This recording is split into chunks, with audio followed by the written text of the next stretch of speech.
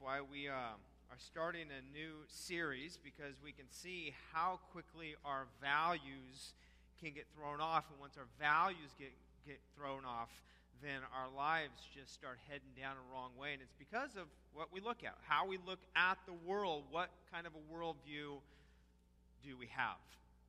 And so you have your outline before you. We're going to refer to that often. Hopefully you have your Bibles there, because we'll be going through God's Scripture as well as we talk about our worldviews. It was interesting. I'd heard about a survey that Cosmo did a number of months ago. And it basically, and this is probably Cosmo in a nutshell, right? It was saying, how do you know he's into you? That was the survey. How do you know he's into you? And the answers to that were this. It said, if when he's talking to you, he raises his eyebrows, that means he's into you. But it wasn't only that. It said, if he raises his eyebrows and licks his lips,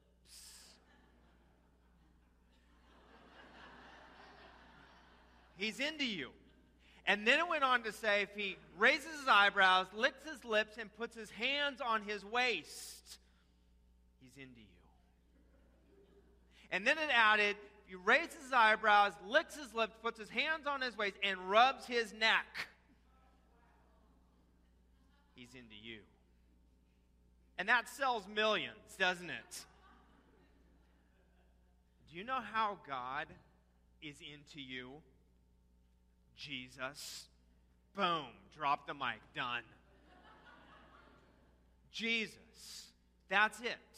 That's the answer. That's how you know God is into you. In fact, look at the verse that's at the top of your outline, 2 Corinthians chapter 5:17.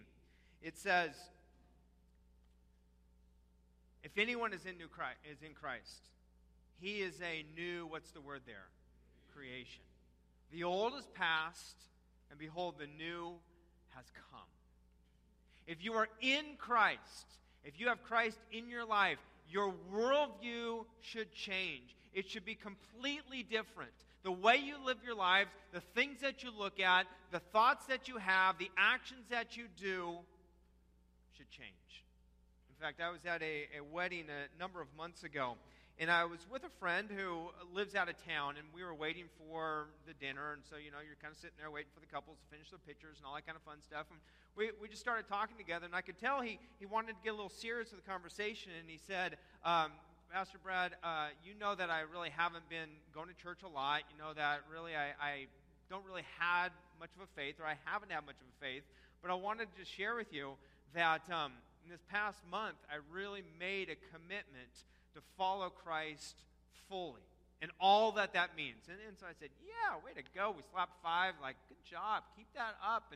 And he said, no, this is not just something I'm adding on to my life. This is something that is going to change everything I do.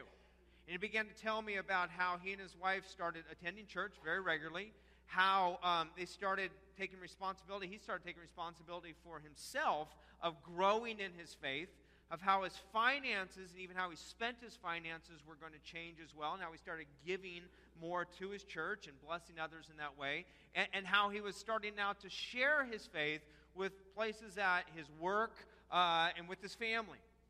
And he said, because I am following Christ, I know there's a lot of things in my life that I'm going to start to do differently.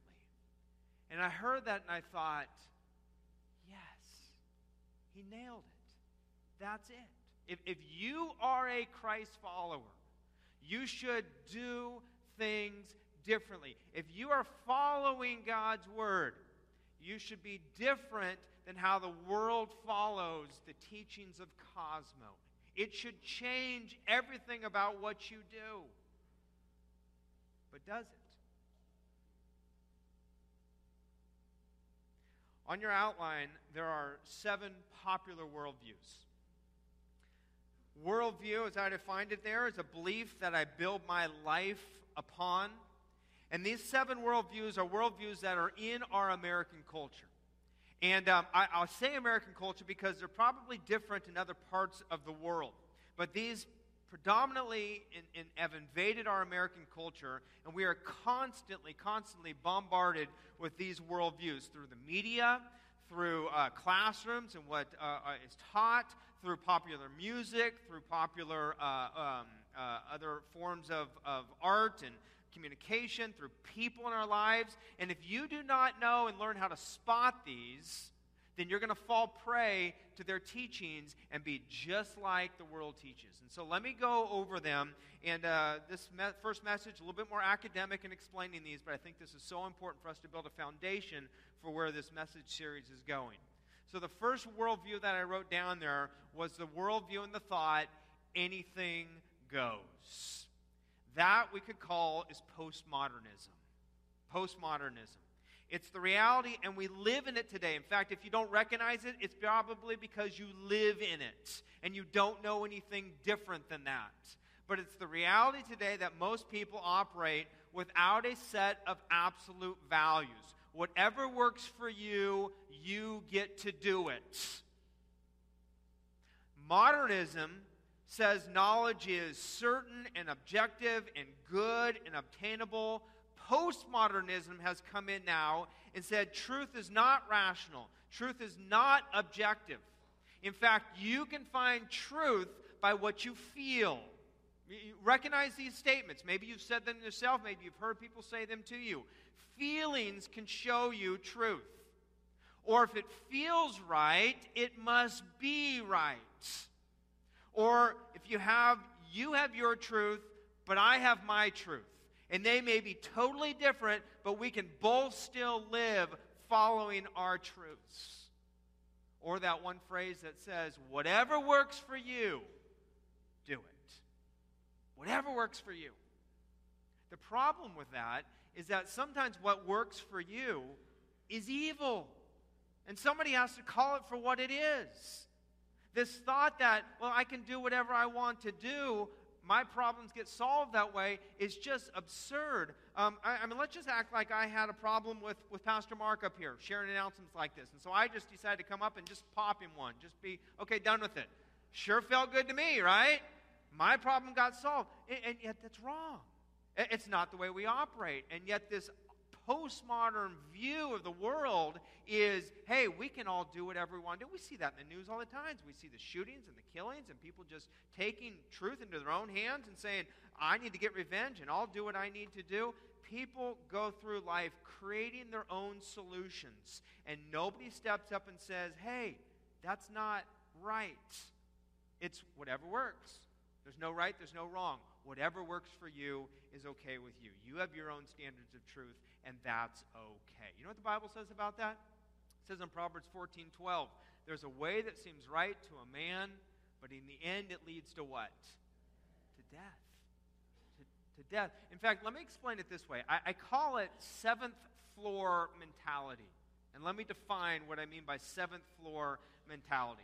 Let's say you go downtown to the courthouse. That's the large building that's being built in downtown Stockton, which, by the way, if you're on El Dorado Street and you come up over the bridge, you see two of the highest points in the city of Stockton. You see our cross and our steeple, and from the vantage point right there on that bridge, it looks even higher than the courthouse, but that's because the courthouse is farther away. Do that sometime. Be praying for our cross, but be praying for our civic leaders as well downtown. If you decide, though, to go downtown, to go up into, I don't know how many floors it is, let's call it 15th floor, and you decide to go up on top of that building and say, you know what, I have my own thoughts on gravity.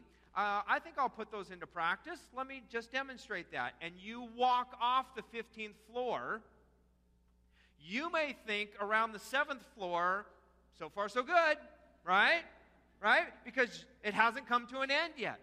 You haven't died. You haven't crashed on the ground. Gravity hasn't totally affected you yet. 7th floor mentality. But it's just because you haven't come to the end yet. I mean, maybe you're here today and you began to drink more than you know you should. Or you began to get involved in recreational drugs or marijuana or a pothead, and you're kind of hanging out with some of those friends. Hey, everything's okay right now. No harm done. It's because you're on 7th floor mentality. You haven't hit bottom yet. Maybe you began cheating on your spouse. Maybe you've been in a relationship with someone else, but nobody knows yet. Seventh floor mentality. You haven't hit bottom yet. The consequences haven't taken over. Maybe you've been overworking or not spending enough time with your family, and you're thinking, so far so good. That's just seventh floor mentality.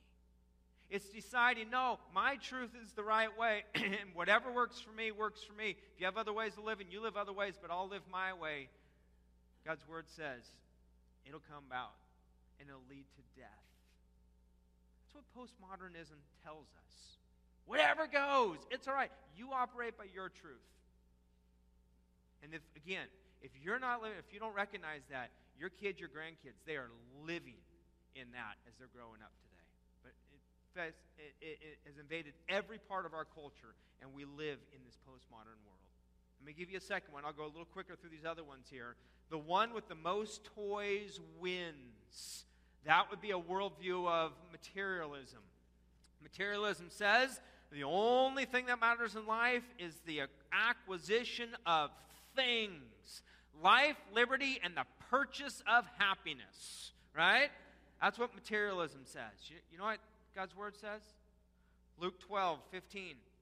Take care, be on your guard against all covetousness, for one's life does not consist in the abundance of his possessions.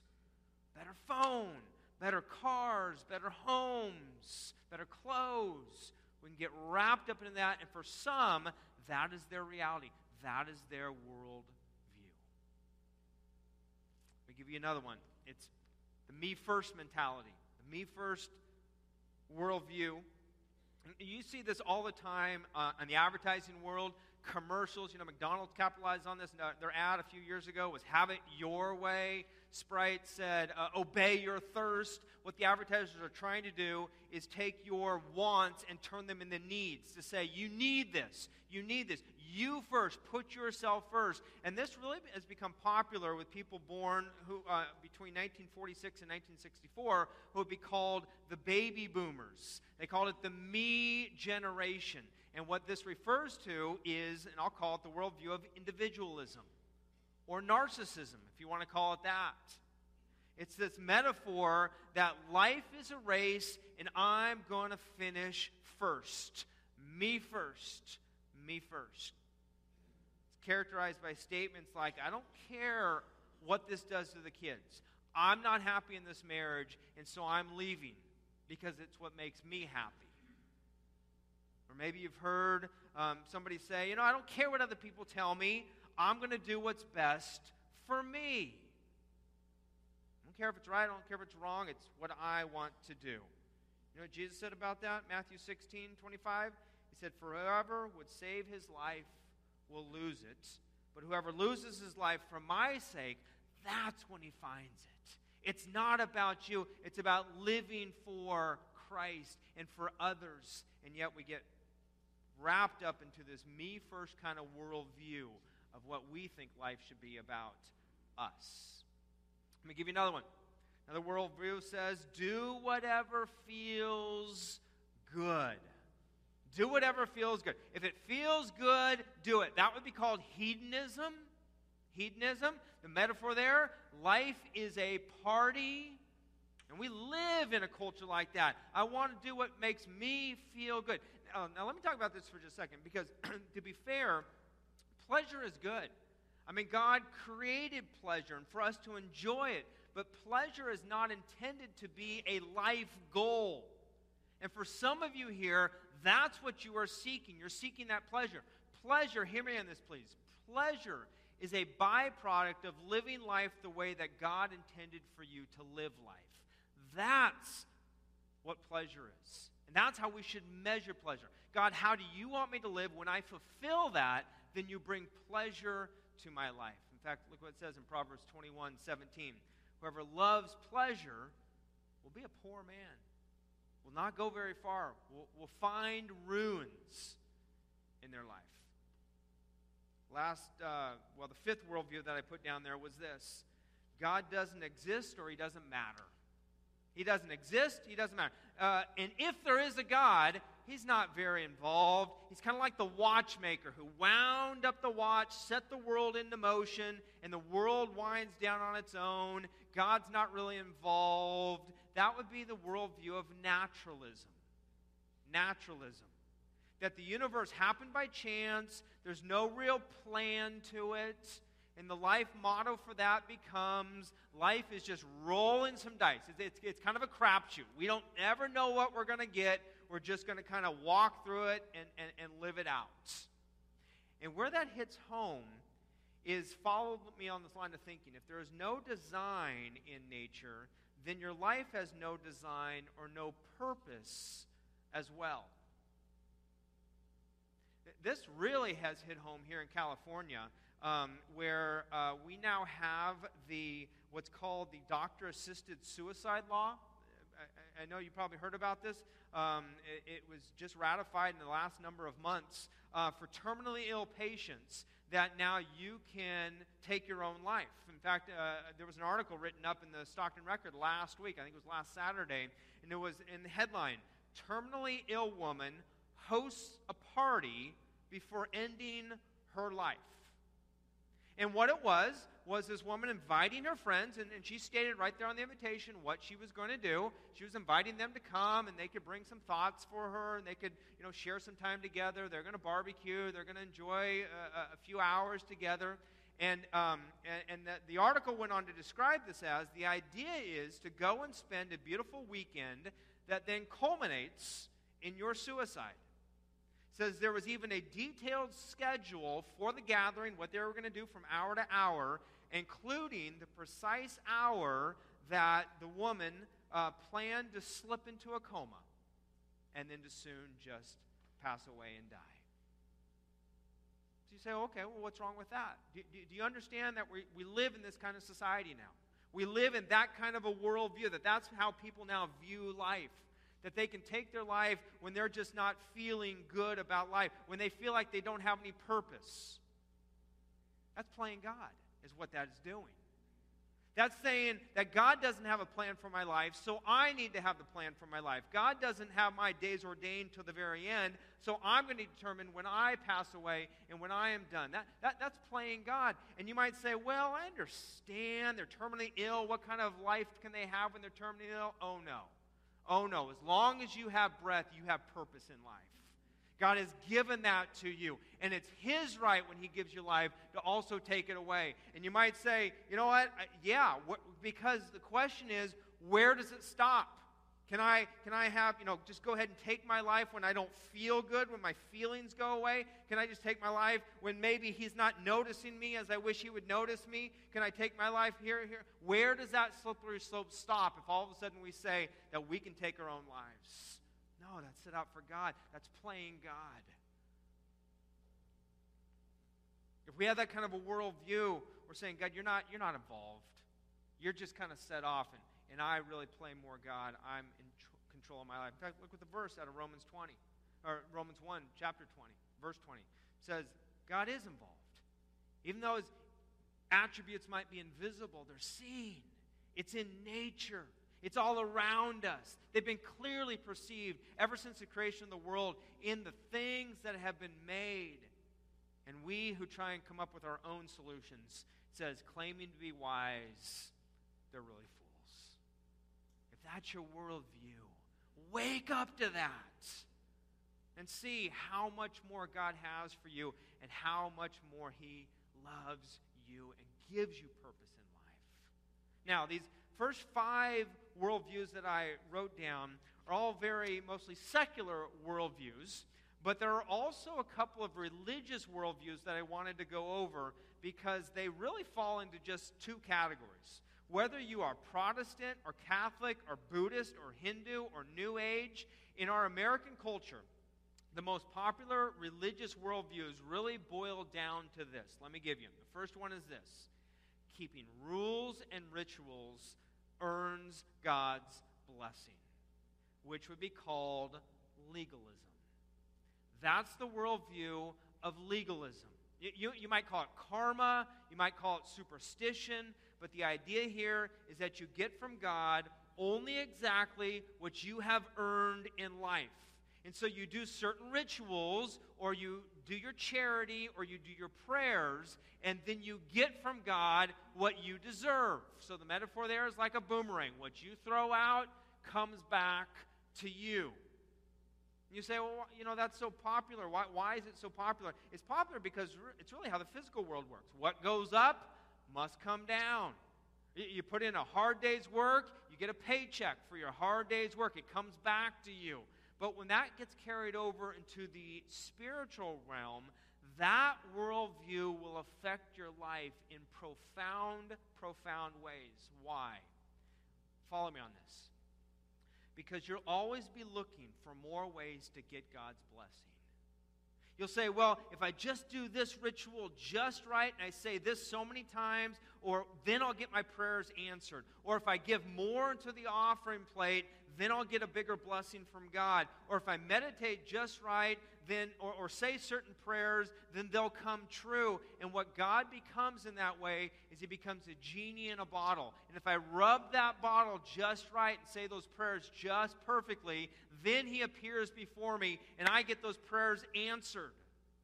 Or it's like the stingy boss that I have to go to and I have to kind of suck up to him to see if I can get my way or ask something about. And if I do that just right with God, then God will grant me what I want as well. That's legalism. That's falling into rituals. In fact, the Israelites did that. Look at Isaiah chapter 28. This is a great verse. It says, so then the word of the Lord to them will become, do this, do that. A rule for this, a rule for that. A little here, a little there. That's all God's word becomes to people who fit into this legalism. Do this, do that. A little here, a little there. A rule for this, a rule for that. Instead of understanding, this is God's love letter to you. This is God's instruction manual for life. This is God saying, I love you so much, I sent my son to help you through life. That's what God's word is to us. It's not a legalistic document, rules and rituals that we follow. In fact, that's where the next worldview falls into. The second worldview that I said all religions kind of fall into here in America, and that's this.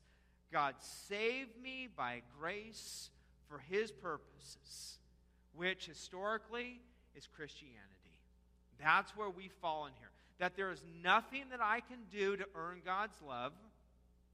I do not deserve his blessings on me, but God desired a relationship with me and provided Jesus' death for me on the cross that is given to me by his grace. And I accept it by grace. And when I do that, I am saved, not just so that someday I will end up in heaven, but I am saved by grace so that I have a purpose here on earth, so that there's things for me to do, and God's life works in and through me through the power of his Holy Spirit.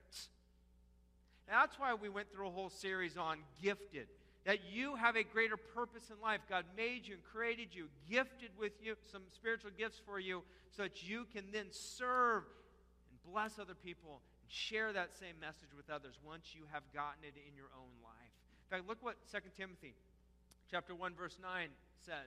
It says, it's God who saved us and called us to a holy calling, not because of our works, but because of his own purpose and his grace for us in our lives. Now, those are 7 popular worldviews.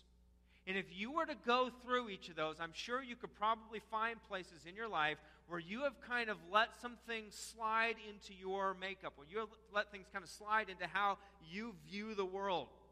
And you need to be aware of these because they will come in by way of your classrooms, and if not for you, for your kids, your grandkids, they will come by way of your workplaces and conversations that you have, by the songs that you listen to, by the talk shows, Oprah Winfrey and other things like that she shares. So let me ask you this, now that you kind of know that. What's your grid? What's the view you have? How do you self-critique your own behavior? What's the filter for judging what is wrong and what is right in your life? What is your worldview? And why does it even matter what I believe? Well, let me tell you what God's Word says about that. It's out of Proverbs chapter 4. Just a simple little verse, but it lends us to understanding this in a greater way. Be careful how you think. Your life is shaped by your, what's the word there? By your what? By your thoughts. Those thoughts become beliefs, they become convictions, and they become actions in your life. That's why the young man who was sharing with me a little bit about how he went from just kind of knowing something about God, knowing something about church, to now being fully committed. He said, if I jump in with this, it's going to change everything about my life. And First Baptist, that's what I want for us. I want us to be a church that takes this seriously. I want us to be a church that lives this out. And it's not just something we do for 1 hour on a Sunday morning, but it's something that we are so involved in. We are so in love with Jesus and understand what He has done for us that it changes everything we do. Because here's the problem. Follow me on this. This is where we get to the crux of this message. There's a huge problem in the American church today. That is that most Christians do not have a consistent worldview. They jump around, they bounce around from different ones to different places and different areas, and they put different worldviews in different times of their lives and in different parts of their days. In fact, Barna did some research on this. Here's what he said. He found out that 4% of American adults use a biblical worldview in their decision-making. Only 4%. 96% float by what the world says. Only 4% will say, let me see what the Bible says about this, of how perhaps I should make a decision or live. In fact, this is even more sobering. Only 9% of born-again Christians, I would say those are people who have given their life to Christ, probably a part of a church. Only 1 in 10, 9% of Christians, consistently use a biblical worldview to walk through life with. 90%. What that would be saying is 90% of us here would just kind of float.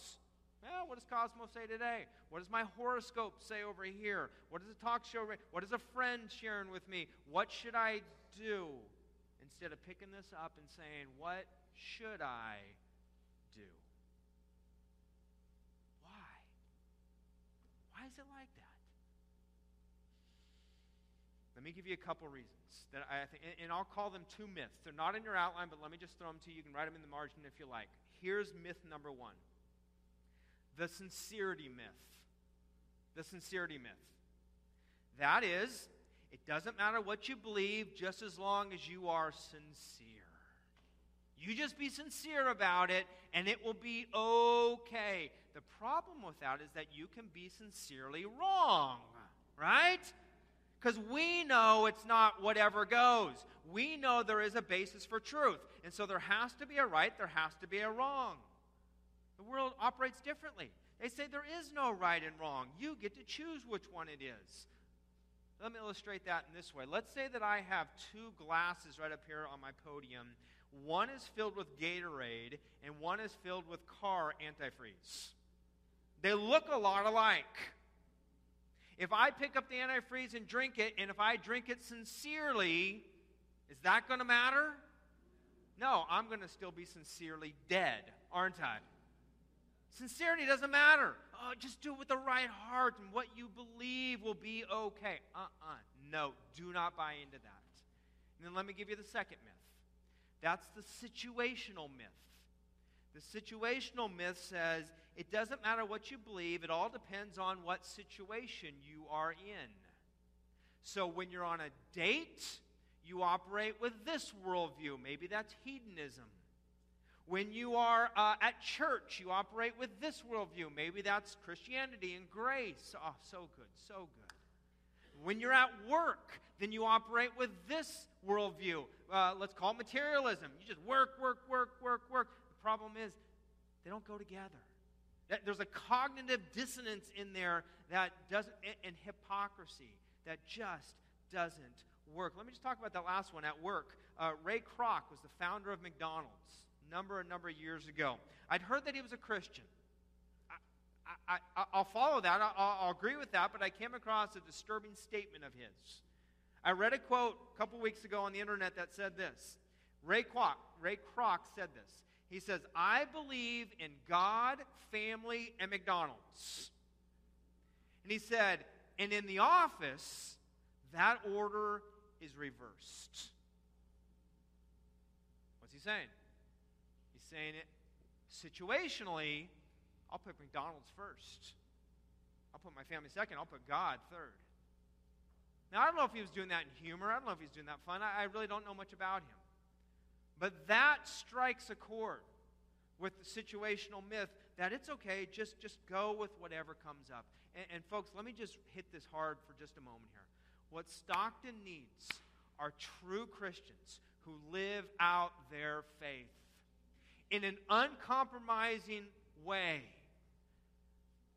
who are uncompromising with their worldview and with their beliefs, and are able to step up and explain why they believe and what they believe after they have shown that the way they live just resonates with God's Word says. This city needs more of us to step up and be that in our neighborhoods, to step up and be that in our workplaces. Be a business owner who does things above board and does it right. To be a mom or dad who disciplines their child in according to God's Word and doesn't just let them go, well, kids will be kids, whatever, it doesn't really matter. To be friends and relatives who step in and say, hey, you know what, there is truth, right and wrong. We model that, we live it, we show it, we speak it. In fact, 1 Peter chapter 3 resonates really well with this, where it says, in your hearts, honor Christ the Lord. And then it goes on to say, as holy, always being prepared to make a defense for whoever asks the reason for the hope that is in you. Do it with gentleness and respect. All right, so that next part is what we're kind of talking about here, that we want to be those kind of people who can give a reason for our defense. But if we have not done the first, if we've not honored Christ in our hearts first and set him apart as holy first, then we're just acting out the next part. And it's not going to go very far. And maybe that's where the 90% comes from, who don't live according to a biblical worldview, because we don't care what the Bible says, and we don't care about putting God first and Christ first in our lives. So what do? How do we strengthen our worldview? Well, that's what we're going to be talking about the next few weeks. But let me give you some quick thoughts. It's on the back of your outline. Let me go through these very quickly, and then I'll kind of flesh them out more as we go along in this series. How do I strengthen my worldview? First, learn what is true. Learn what is true. Matthew 7:25 talks about the rock and the foundation that we need to have our lives built upon. Learn what is true. Secondly, discern what is false.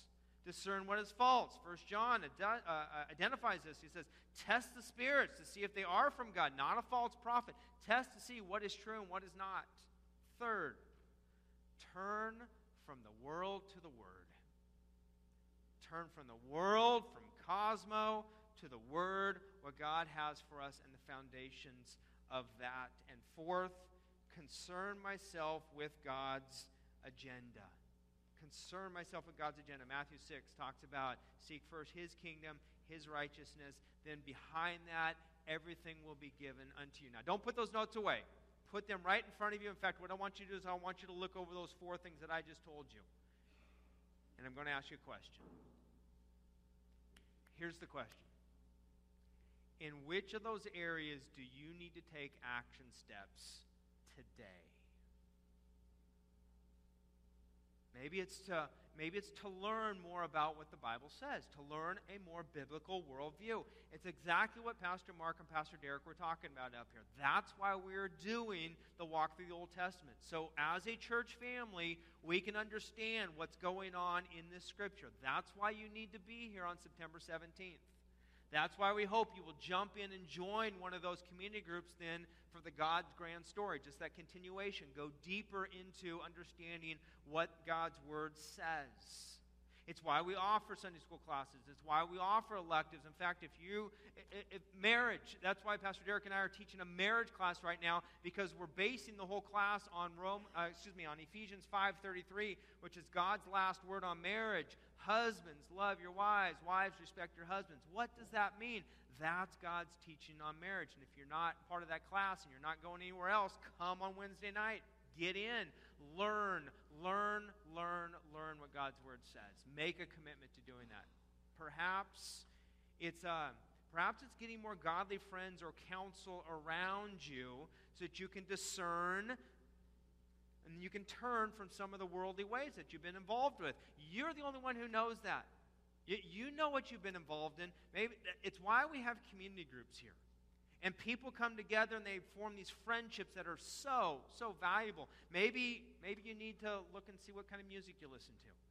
Maybe you need to look at and see what kind of TV or movies you're watching, your viewing habits, and what that has done to you. Maybe, like the drama said, less Cosmo, more God's Word in your life. Maybe less talk radio. Maybe less Oprah and more God. Maybe it's the last thing I wrote down, the concern. Concerning yourself with God's agenda. That's why we hope that you'll begin to see people as people that God loves and you love too. It's why we serve around here. It's why we have mission trips that we go on there. There's a whole group going off to Kodiak, Alaska next week or the week after. There's a whole group, the largest group we've had of adults going down to Sultana at the end of September. I mean, that's a church that's saying, yeah, we're concerned for people. We want to have what breaks God's heart break ours as well. In fact, let me just kind of say this. Last week, if you were here, many of you came up and bought a $20 Twix bar, didn't you? If we were a materialistic church, that was a pretty poor investment. Let me just say it that way. $20 for a Twix bar. But you're not. You're a church that says, no, we have God's worldview. And the reason you came up and bought a Twix bar is because you wanted to help children living in poverty. We were able to raise over $4,500 just by you coming and saying, we value God, and what breaks the heart of God breaks our heart as well. That's a church stepping up and making a difference. That's why so many of you sacrificially give. When that offering plate gets passed and you place money in there that maybe it was even money that you could have used someplace else, but you're saying, no, God, this is for you because I have a greater worldview. I want to help with the world around right here in the city of Stockton. I want to see that God's Word gets preached and taught and shared. I want to see that we make a difference in the Gospel Rescue Mission and other missions around here. I want to see that around the world missionaries are supported. That's why we're a church who gives. That's why you give sacrificially. That's why even on the back of your outline today it says over $48,000 came in the month of July to erase the debt that we have over here, already purchasing the ministry center, because you're saying we want to start taking that money and using it in other places around the world, using it in other things that will impact the world for Jesus. All the while supporting what we've done in that building and all that it houses with kids and Sunday school classes in our school. That's why so many of you have stepped up and said, okay, I'm gifted. Yep, I'll serve. I'll make a difference. That's why so many of you have gone on mission trips. That's why so many of you have told your story. Jesus makes a difference in my life. Continue to do that. Continue to see, God, what steps do you want me to take this week? Because you have to know this. You don't do this for ritual. You don't do this for rules. You don't do this for regulation. You do this because God loves you. No other reason, no other purpose. God has loved you, and this is your love of Him back. My prayer is that is the worldview we operate with. Let's pray.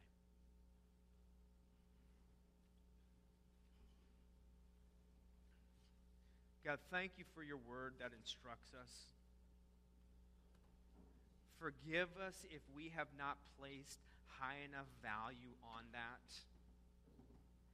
Forgive us if we've been more caught in the ways of the world. And Lord, even forgive us if we haven't recognized it. If we haven't seen it. Look, maybe it's a friend. Maybe it's a coworker. Maybe it's a television show I watch or a movie. Maybe it's a talk show that I listen to. God, if it is not teaching your truths, then it's going to be teaching the ways of the world. And Lord, I pray that you would allow our ears to be tuned into that. And hear your still small voice saying, no, listen to my word.